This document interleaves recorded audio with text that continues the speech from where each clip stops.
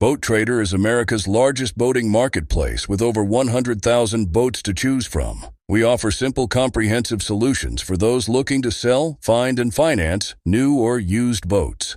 Visit BoatTrader.com to get started.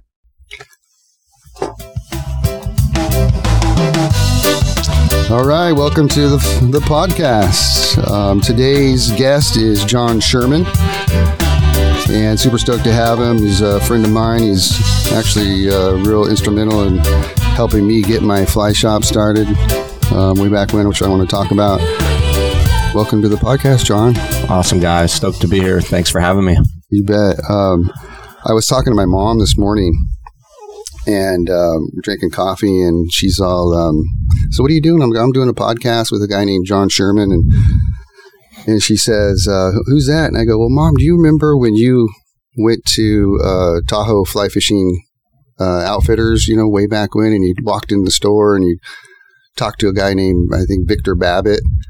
And she's all, yeah. And she's all, I go, well, Victor Babbitt, you told him that your son was starting a fly shop. This is like 20 years ago or something. And he said that if he's starting a fly shop, he needs to contact a guy named Jamie Lyle. And so my mom told me that. I think I contacted Jamie Lyle, and then he sent you, right? Yeah, I think actually the first time we met was out at IFTD, the Fly Tackle Dealer Show. Oh, yeah? Yeah, and I think we met first out there. You were just about to open the shop. I think we had an appointment set up. Oh, right. And we kind of we went through a number of the brands that we worked with at the time, and then it was like a couple months later, I drove down and met with you, and that's when we met in the shop. Okay. Yeah, your memory's much better. Yeah, and I, over the years, you've helped me, in the direction of, what to buy and what to get, and just, what's going on out there and in the fly fishing world for sure. I remember when you first walked in the shop, I didn't have anything. Right. And you're like looking at my fly display and you're like, oh, there's like nothing in there, and you're just like, oh my God, this guy doesn't know what he's doing, which I didn't. Oh, dude, it's so cool just to be, going back to that time. I mean, I was a new rep. I'd only been doing it for, 3 years working with Jamie or so. And to see what your store has become, it's pretty freaking awesome. Thanks, man. There's a lot of them that started around that time that are no longer here, and to see where your store's gone and grown and the community that you've built, it's pretty cool, man. Thank you, man. It's been up and down, like any business, but I've learned a lot, met some great friends, great fishing friends, that sort of thing, you being one of those. So I guess want to start out because a lot of people don't know your history and stuff, but let's talk about how you got into fly fishing, and that sort of thing real quick. Sure. Yeah. Let's see. So I started fishing when I was 3, and my mom was from North Carolina.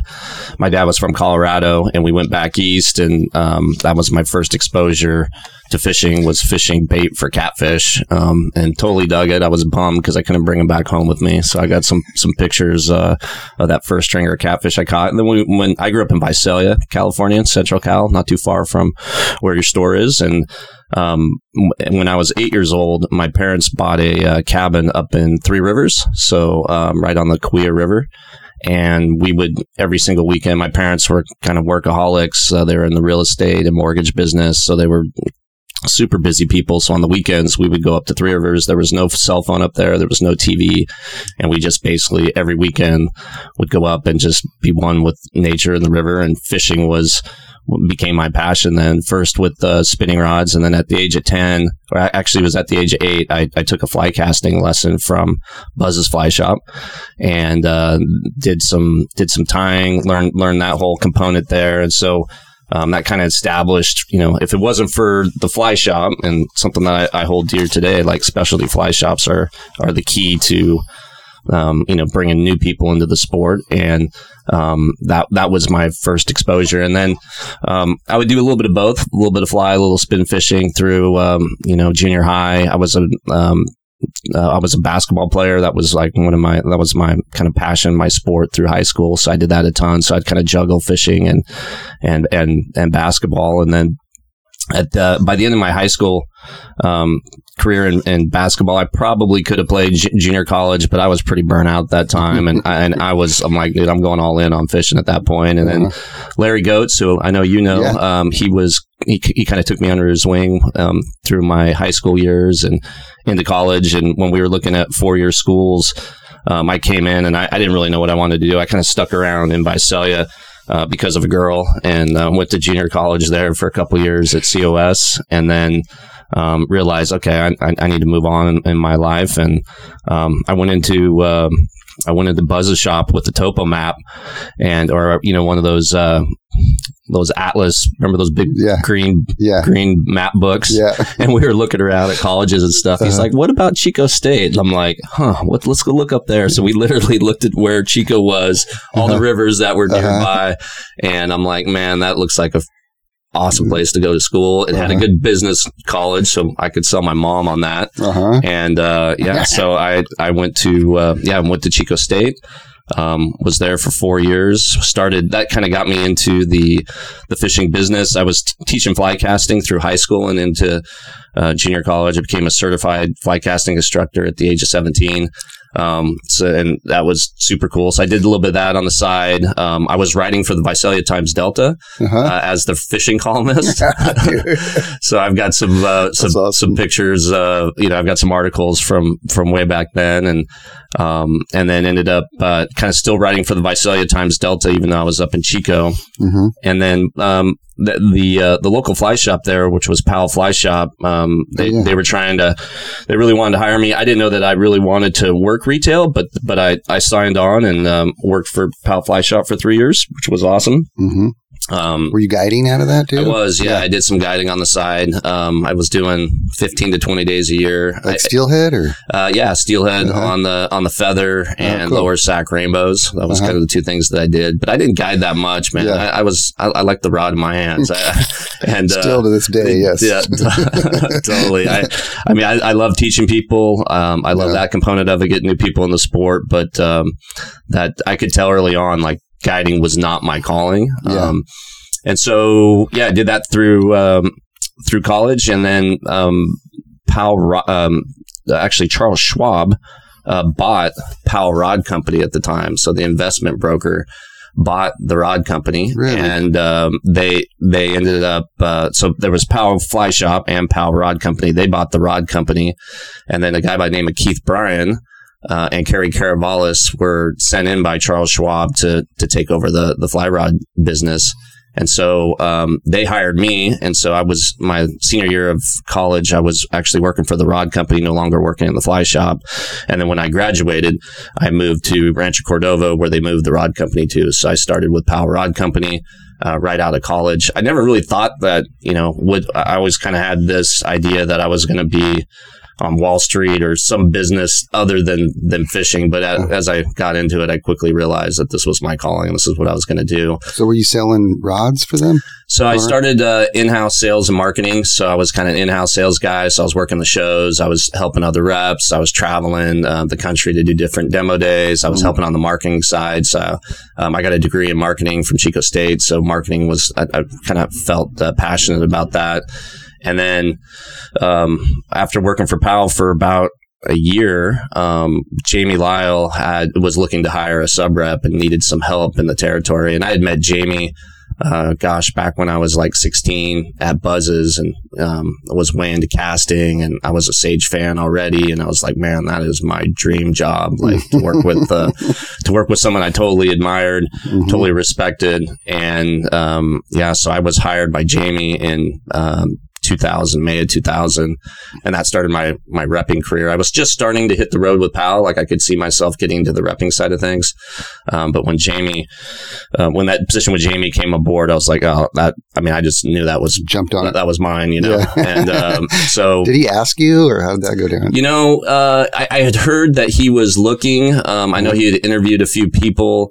And then he and I started having discussions. Like I kind of reached out and said, hey, that's something I might be interested in. And then we went through like an interview process, and the rest is kind of history. So then I moved from Sacramento up to Truckee. So I lived in Truckee for 3 years. So I'd been in the valley my whole life and shoveling snow and scraping ice and being in the Arctic of that part of the world. That wasn't really my thing. I lived there for 3 years. And then ended up, I was dating my wife, my girlfriend at the time, Nati, and we met in Chico, and she was working for Wells Fargo in the Bay Area. And so we were doing the long distance thing, and then we were kind of trying to, figure out what we were going to do in our relationship. And we ended up, Nati actually found Discovery Bay.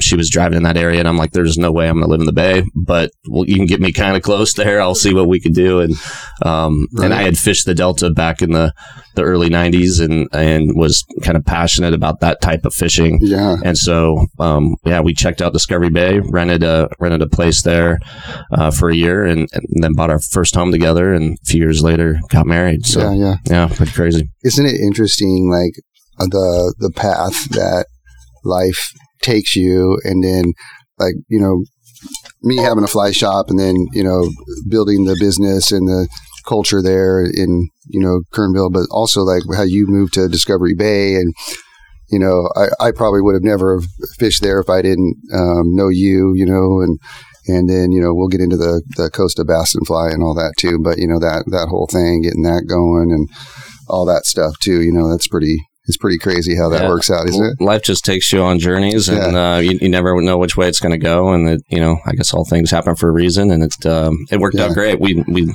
absolutely love Discovery Bay where we live, and it was her just going, I think you'll like it here. I'm not a big city guy. Like Visalia was a town of 100,000 people. Chico, I think, is 80.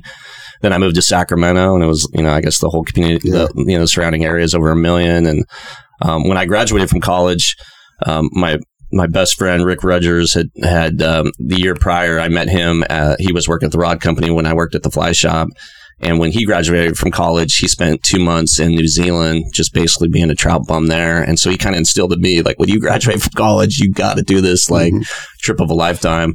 And so I had kind of laid that all out for the Power Rod Company at the time. I'm like, hey, when I graduate from college, I'm going to spend 2 months in British Columbia. Oh, that's right. You told me that. Yeah, that's awesome. So I basically, I was, super passionate about steelhead, anadromous fish in general. And that trip just totally changed my life. And that was, it was basically a broke college kid. You sleep in your truck? And slept in the truck. Sweet. Yeah. Got some hotels, put a couple helicopter flights onto my credit card to fly into different rivers, and floated all the famed rivers in BC. And it happened to be a really good year. There was a ton of fish around, and it was just like a life-changing experience. Yeah. So now both of our kids are named after BC. I was going to get to that. Rivers. Yeah. So that all came full circle, and but that trip was incredible. So that changed my life. K6 and Kalem, right? It's Cassix and Cassix. Okay. Yeah, Cassix and Kalem. Yeah, who's turned into looks like a pretty good fly fisherman himself. Huh? Yeah. My son, both kids fish. My son, who is now 11, like he's pretty passionate about it. He loves snowboarding. I mean, he's a stud snowboarder too. Yeah, he's way into snowboarding, and then he just took the fish camp from the fly shop, the kids camp up there, and spent a week doing that. And he and I did a trip to Alaska last year, so he's definitely got the bug to it. Yeah, totally. So Buzz's Fly Shop, was that, I don't know if I heard this correctly, was that like one of the first fly shops in Cali? That's right. Yeah. Buzz Busick started Buzz's Fly Shop like in the 50s. And so that was like, literally one of the first fly shops in the country. Definitely one of the first in California.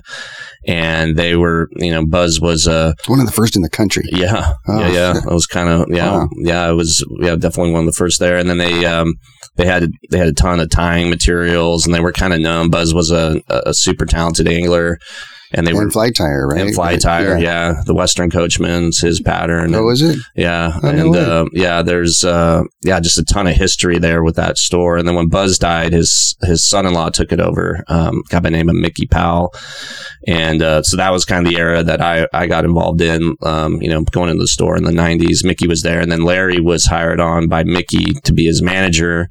And Larry was 10, 12 years older than me, and he kind of became one of my mentors in the fly fishing side. Is Mickey Powell Fly Rods?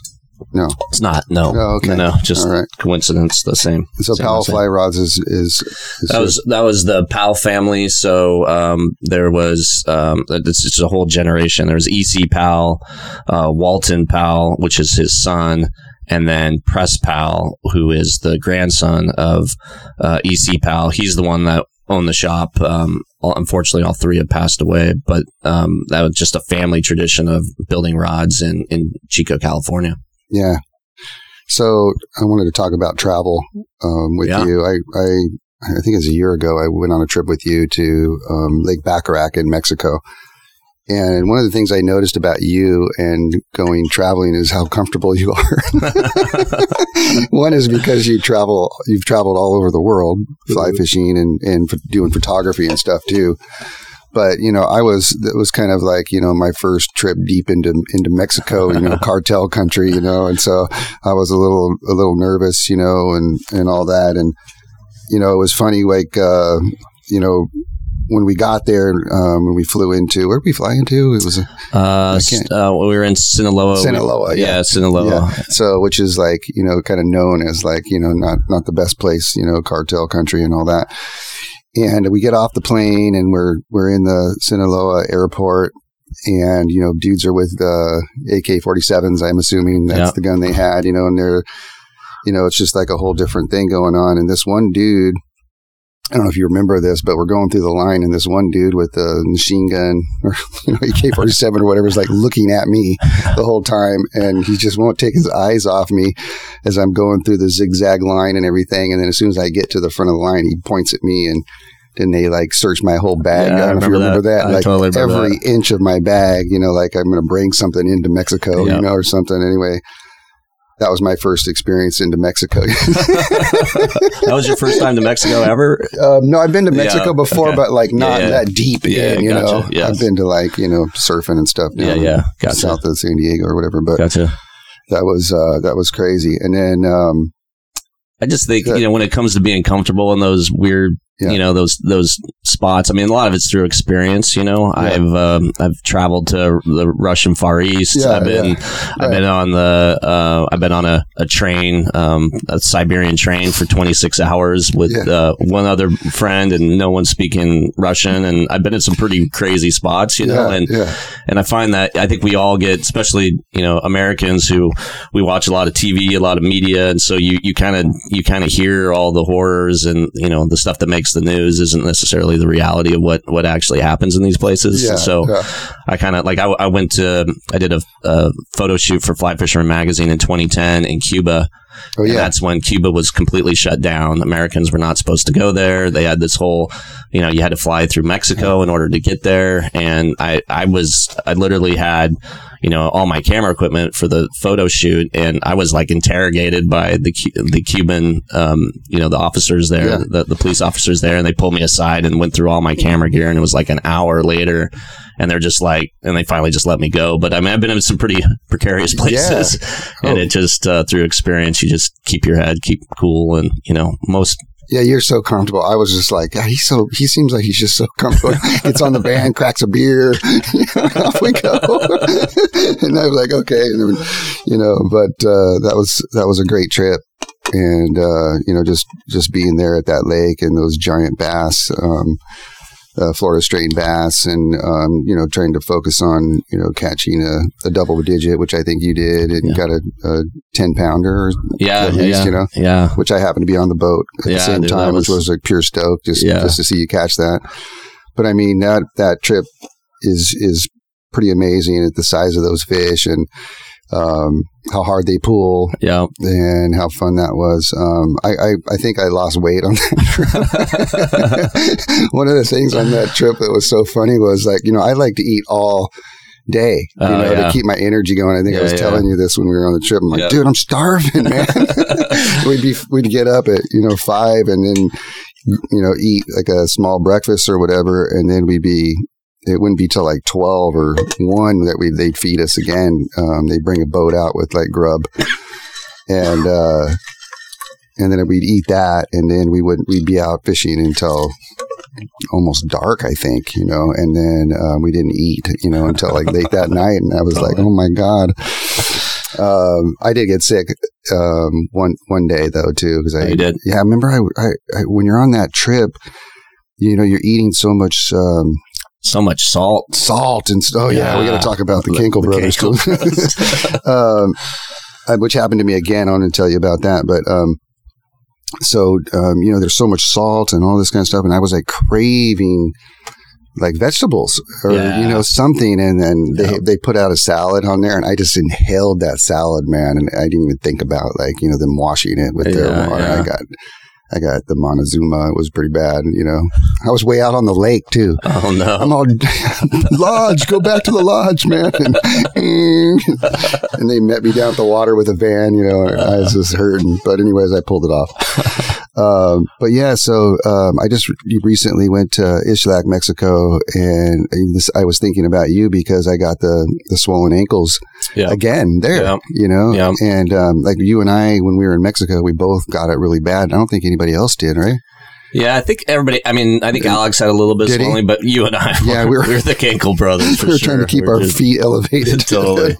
What do you think that's from? Is that just like, you know, too much beer and not enough water? Or yeah, there's definitely that. I think it's all the salt for sure. It still happens to me. Like, even, you know, if I'm standing all day, even in the Delta, eating what I do, like I'll get a little bit of that, a little bit of swelling. I think that's I did that too. Like at the Bassin Fly, I got a little bit of it. Yeah, I think as we get older, I think that stuff starts to happen a little bit more. I never had it. I mean, I'm a cancer survivor, and after that is when I started noticing the swelling. So I don't know if there's something from that whole component of my, you know, my journey that causes that. But I think it's all the sodium in the food.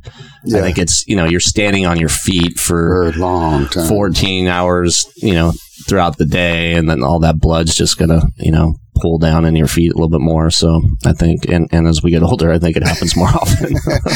So you went back again, from what I understand. I did, and it was more top water? Or? So I that was my when you and I went, that was my second trip, and then I went back in December. It was a Sims sales contest that we happened to win, and then sweet. They took us down for that, and the fishing was really challenging. Like it was the trip we had, the first trip we went on, the fishing was out of this world. And then the one you and I went on, I would say it was probably half as good, even though it was phenomenal fishing. Yeah. And I'd say this next trip, the following December, was probably half as good as that. Mm-hmm. But the water's cooler then. They're more prone to eat top water. It's a great time to be there. The lake's really green, mostly full. It's a totally different experience that time of the year, but it was really, the fishing was quite challenging. And in those lakes, like I guess all bass lakes, they cycle, you know, where they're really, really good for 4 or 5 years. And then through, you know, I just think nature's evolution. Also, you saw the amount of, gill netting that's happening for the tilapia in the lake, and there's a lot of bycatch from you know, the anglers fishing for tilapia are catching a bunch of bass bycatch. So it's I think just through those cycles, the back rack's unfortunately trending the wrong direction right now.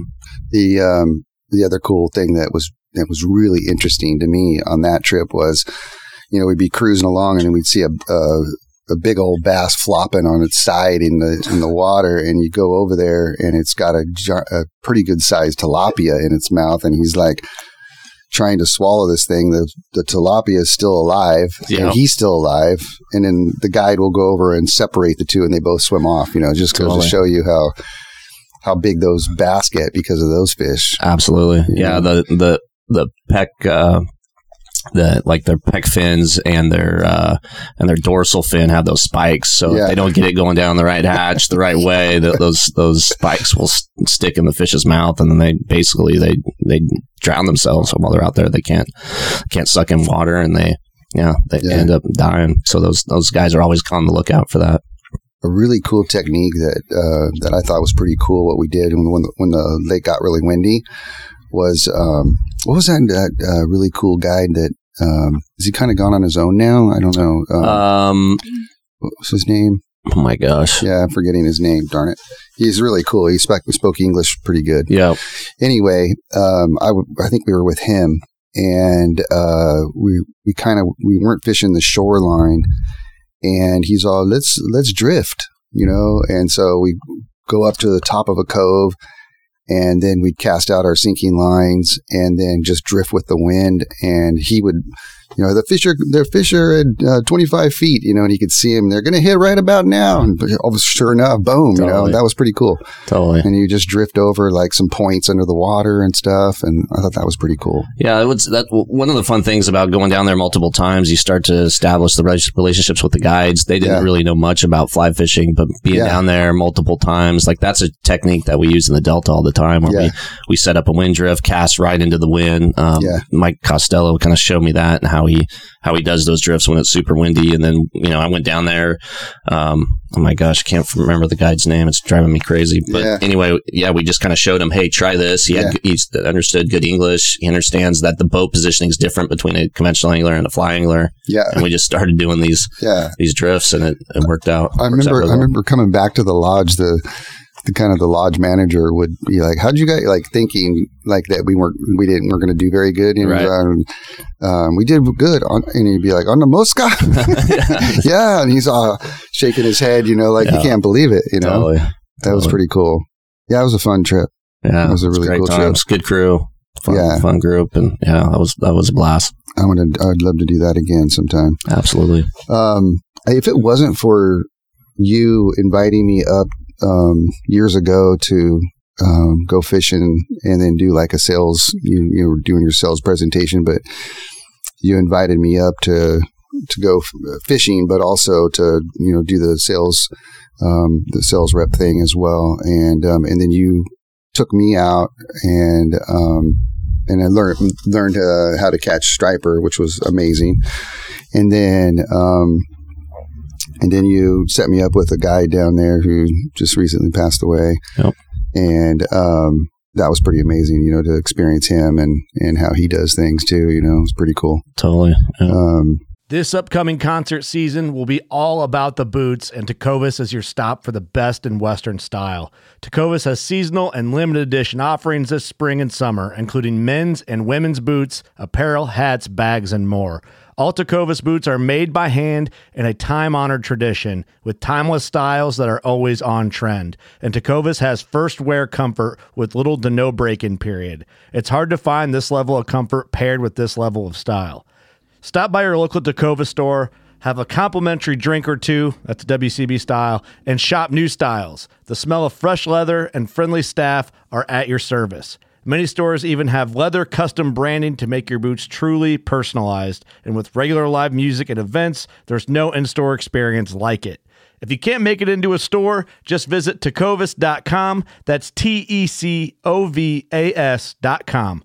They offer free shipping on all boots, as well as free returns and exchanges, and ship right to your door. Go to tecovas.com and find your new favorite pair of boots today. Fishing like a local isn't just about catching fish. It's about connecting with the environment and the people who call it home. It's about hearing the stories and traditions that have been passed down for generations and sharing unforgettable moments with the people you meet along the way.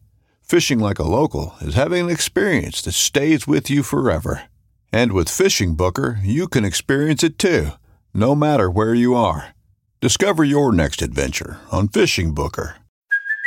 Hey, it's Kaylee Cuoco for Priceline. Ready to go to your happy place for a happy price? Well, why didn't you say so? Just download the Priceline app right now and save up to 60% on hotels. So whether it's Cousin Kevin's Kazoo Concert in Kansas City, go Kevin, or Becky's Bachelorette Bash in Bermuda, you never have to miss a trip ever again. So download the Priceline app today. Your savings are waiting.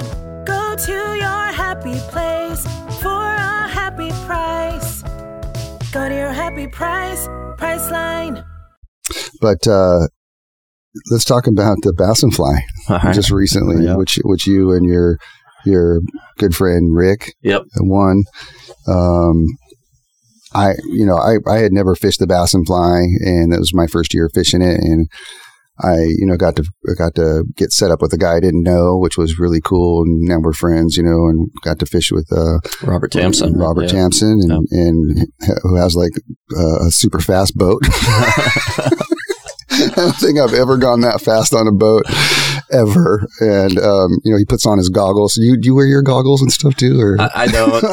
Yeah, my boat goes pretty fast too, but I got a windshield so I can kind of tuck behind it. Oh my God. And I mean, we got to so many places so fast, which is like part of the game, right? Yeah. For sure.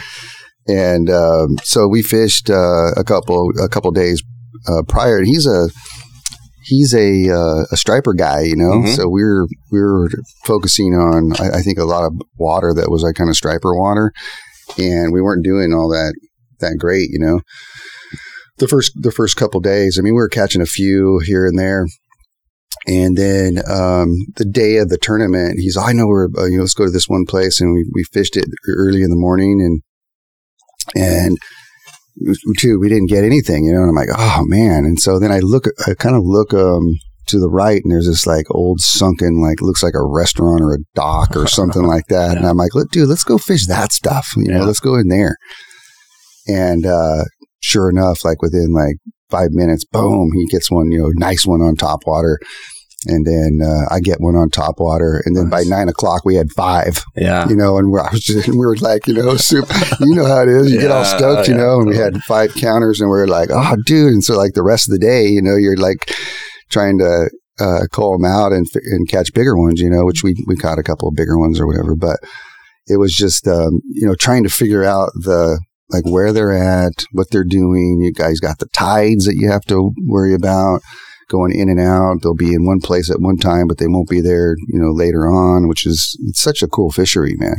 Yeah, it really is. The Delta, I've just, the more time I've spent there, so I've lived there for 20 years now. And I fished it for the first time in the early 90s. I read Dan Blanton's, a couple of his articles and about doing like a houseboat trip up there. So me and some buddies went up there and did it. Didn't know anything about what we were doing, but we went out there, caught a few fish, had a blast. And then when I moved there, started learning a lot about the fishery, and it was so good back then, especially for stripers, that you kind of stumble into them and have monsters, good ones, lots of them. Like a good one is like 50 pounds or something. They're 20-pounder was still the benchmark, but it was phenomenal fishing. But now, as the fishery has declined, it's become much more challenging, and you really need to figure out trends, tides, what they bite at what time and all that. And unlike stripers, if you find them, more than likely you can get them to bite,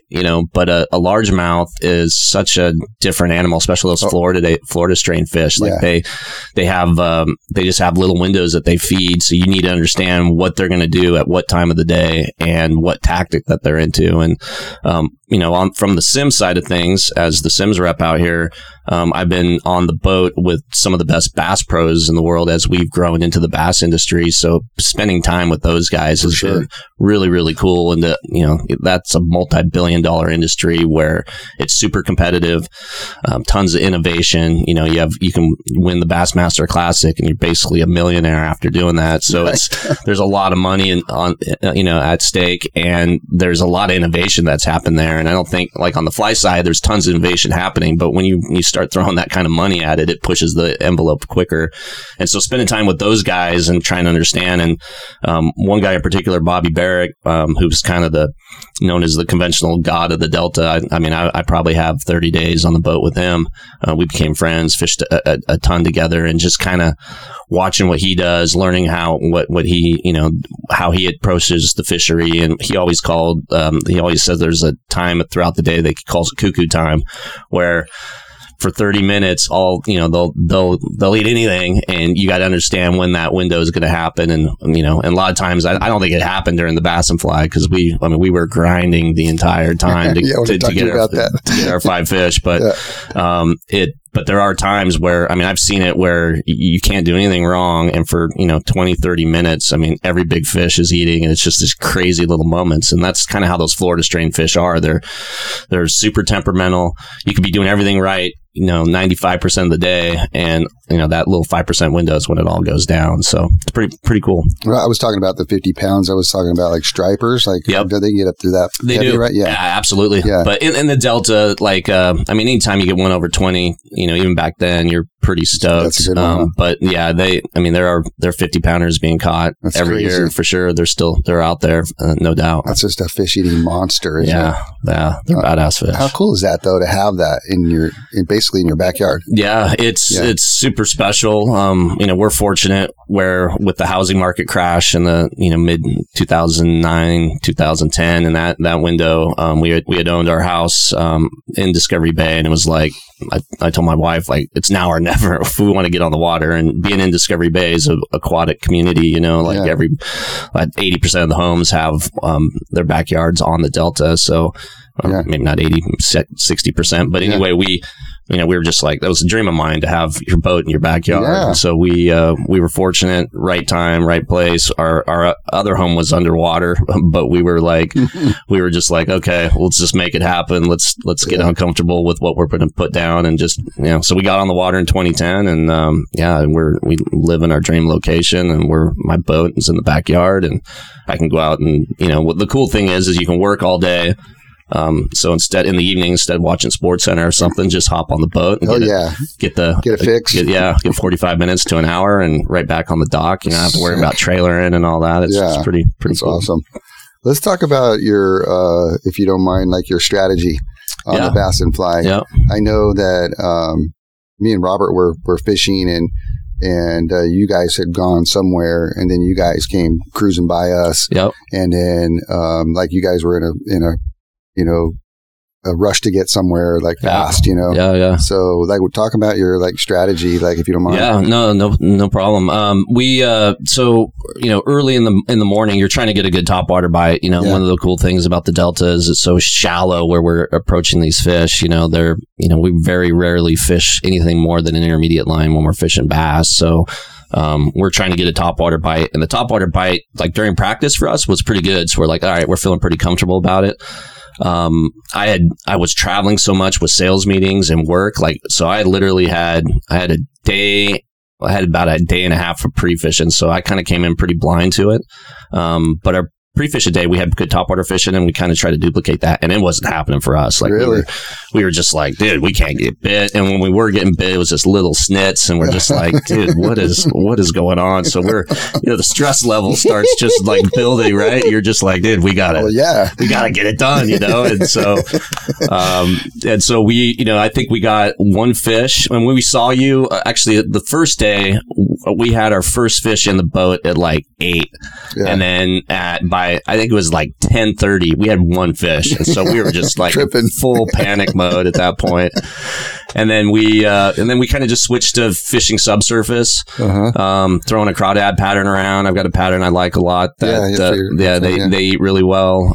We threw some Clouser patterns. We threw like a big Game Changer, and then we just kind of, after the topwater thing doesn't seem to be happening, then we just start trying to grind it out, what technique that they're eating, and we found that they were eating the crawdad pretty good. So we were able to string together. We only had 4 fish on day 1. So but you had a good one on there, right? Yeah, we did. I think we had I think our biggest was 4 and a half or something. So we had a decent fish. So we had just under 10 pounds on the first day. So we were in the hunt. We're in third place. So the key is in that tournament, it's fun. I mean, I'm a competitive guy. I love the amp that it gives you and the juice. You drive your boat faster, you fish harder. You like all of it's just like it's just go time. It's super fun. So after the first day, we knew we were in the hunt, and I've seen it so many times. Like, anybody could have one great day. Like, big old bass, or you get on a bite, but to have to come back and do it a second day is not easy, And so we're like, okay, and I've seen it before through some of the prior years in competing. Like, if you can not just bomb on day 1 and be in the hunt, anything can happen on day 2. Right. My goal, like going into it, was like, I told Robert, I go, let's just try to make it in the top 10. Yeah. Let's just try to do that. If we make it in the top 10, that's great. And he was like, I think we were, I don't know, like we came in at 7th or something in the first day. And then, we had a pretty decent second day too. We got 5 fish or whatever, but none of them were big, but we ended up getting 5th. So I was pretty stoked. Yeah. Just awesome. just to be in the top 5 was pretty cool. And then the trip got paid for too. Yeah. That's awesome. Totally. Which I thought was pretty cool. Yeah. Yeah. We got the topwater bite pretty early on and we're doing good on that in that like kind of shallow grass. Yep. Off the main channel, and there's grass, and they were all in that kind of like grass where it drops off kind of zone, and then that's where we're kind of picking them up in that kind of water. Yeah. On day 2, we know we got onto a trend.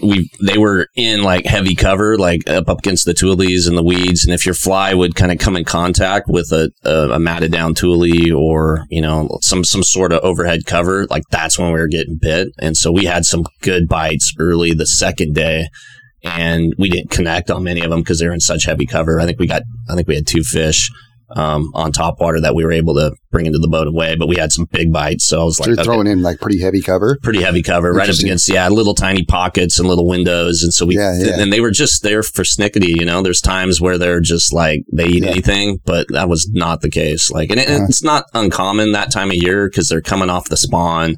The fish are just weird. I don't think very many fish were spawning at all at that point. So it was all kind of post spawn, but they're weird fish. And then as you get further away from the spawn, then you could kind of pattern them better, Mm-hmm. So, now through September, you can have really good consistent fishing in low light windows, like go out and just blow up a pile of them. But so fun, man. So much fun. I mean, I think we traveled like 38 miles a day or something crazy like that. It didn't seem like it because we were going so fast. Totally. But the one thing that I like about Robert is he's safe. Yeah. You know what I mean? Like when he comes around the corners, he's real safe. I mean, I bet you could get into people get into accidents probably, all the time. People die out there all the time. Yeah. I mean, you're going that fast and he would slow down and look over the stuff, and then continue. So I love that about his boating for sure. Let's talk about your photography. All right. How'd you get into that? So I've always traveled, like all my fishing has been documented with a camera even since I was a kid. I just always had like a, point and shoot camera. And then I got a little waterproof point and shoot camera, all film initially. And then, in the early 2000s, Larry Goetz wrote an article on the Kings and he needed a couple photos. And I happened to have a really cool brown trout photo from the Kings. And it was I guess it was Southwest Fly Fishing at the time, and they new magazine, and they needed a photo, and they bought one of my photos. And you're all, yeah, dude, it was like $150. I'm like, dude, I got $150 for taking a picture. This is freaking awesome. So that kind of led me down the path of like, okay, do you want to just take kind of lame point and shoot photos, or do you want to take really cool photos? So I started getting way more into it. Took some photography classes, and then just started doing a lot of it. I mean, I was in really cool places. And then as I, it started to grow.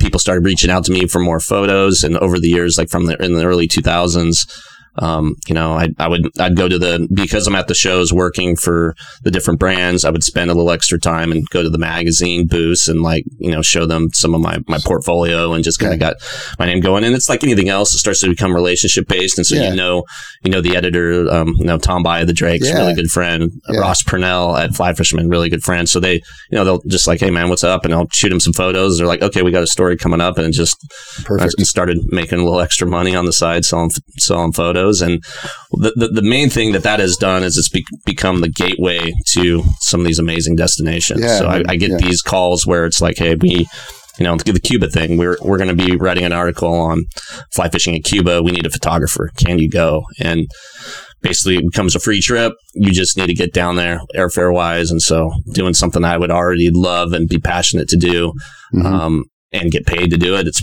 pretty epic. So it's taken me all over the globe, with a lot of these photo projects, and it's a blast. I love it. I love documenting those experiences, and it's all changed so much. It was all film based. So back in the early 2000s, you didn't know what you had until a week after the trip, and then you get everything. You get your slide film developed, and then you're like, wow, 1 out of 50 was pretty good. And so of course, have seen how many cover shots have you done now? I mean, there's got to be a zillion of them, right? Yeah. Like especially for California Fly Fishing Magazine is it Richard Anderson? Yep. Yeah. Richard Anderson. Cool guy. Yep. And I mean, you've done a zillion of those, right? Shot a pile, yeah. I don't know the number. I'm probably have 50 cover shots out there. A few, but it's a blast. It's not a big money thing, I don't think you can make a living in fly fishing photography, but it's a little side gig. It's side great. Hustle. Yeah, for sure. I mean, unless you're doing, contracted shoots with big brands that are paying, like the Brian Grossenbachers of the world that are like, that's all they do. And they, I think they make great money doing that and then publishing books and all that. But it's a blast. I always ask people kind of at the end of the podcast, which I can't believe that it's gone by that fast, right? That's crazy. But a couple of questions. One is musically, are you listening to anything musically right now that you can think of? Yeah, I mean, I'm a big Chili Peppers fan. Cool. The Peppers get, they get some love. We get some love all the time. I love Rage Against the Machine. Oh, do you? That's like my workout music for sure. And I would say Jack Johnson gets a ton of play. Just chill around the house. That's I'm just at home chilling out. Cool. A lot of Jack Johnson in the mix. If you could go fishing one last time, who would you go with and where would it be? Wow, that's a deep one. That's a hard one sometimes, huh? Man, yeah. I would say I'd probably go with my wife. Cool. We have an awesome relationship. Nice. We fished a ton together before kids. Her fishing's taken the back burner. Mine still continues. Yeah. So she's been in a lot of your photos too. Yeah, for sure. But I think we would, where we would go? We'd go somewhere we haven't gone. And we love that. Like, we're really big on, instead of going back to the same place every time, let's go explore something new. And there's nothing like that first time to a new place. Like, you feel like the exploration's there. I mean, your back rack trip was awesome. It was amazing because it was your first time. I mean, that I've been down there 3 times. So it's just, let's go do something else. Yeah, for sure. There's other things I want to go check out. What about, I wanted to ask you if you'd fished for, have you fished for pike yet? I have. Where at? Wollaston Lake in Saskatchewan. Oh, okay. And I've caught a few of them I caught a couple in Wisconsin and then I've done a little bit in Alaska. How are they? Are they fun? They're super cool. Yeah. Super fun. Like I want to go do that. Yeah. The blow up, just like a bass, the explosion's amazing. It's a little more like aggro, like it's faster and like the explosion's bigger and they don't pull all that great. They're not like a super strong, they're not like a striper that just keeps bulldogging you, but it's a fun game. Got to do it for sure. For sure. I think that's my next trip is I want to go do that. Nice. Something like that. Well, John, thanks for being on the podcast, man. Awesome guy. Yeah. Stoked to be here with you. Thanks for having me. Let's do it again. Let's do it for sure. We'll definitely have you on again and talk more fishing. Awesome. All right, bud. Thanks, man.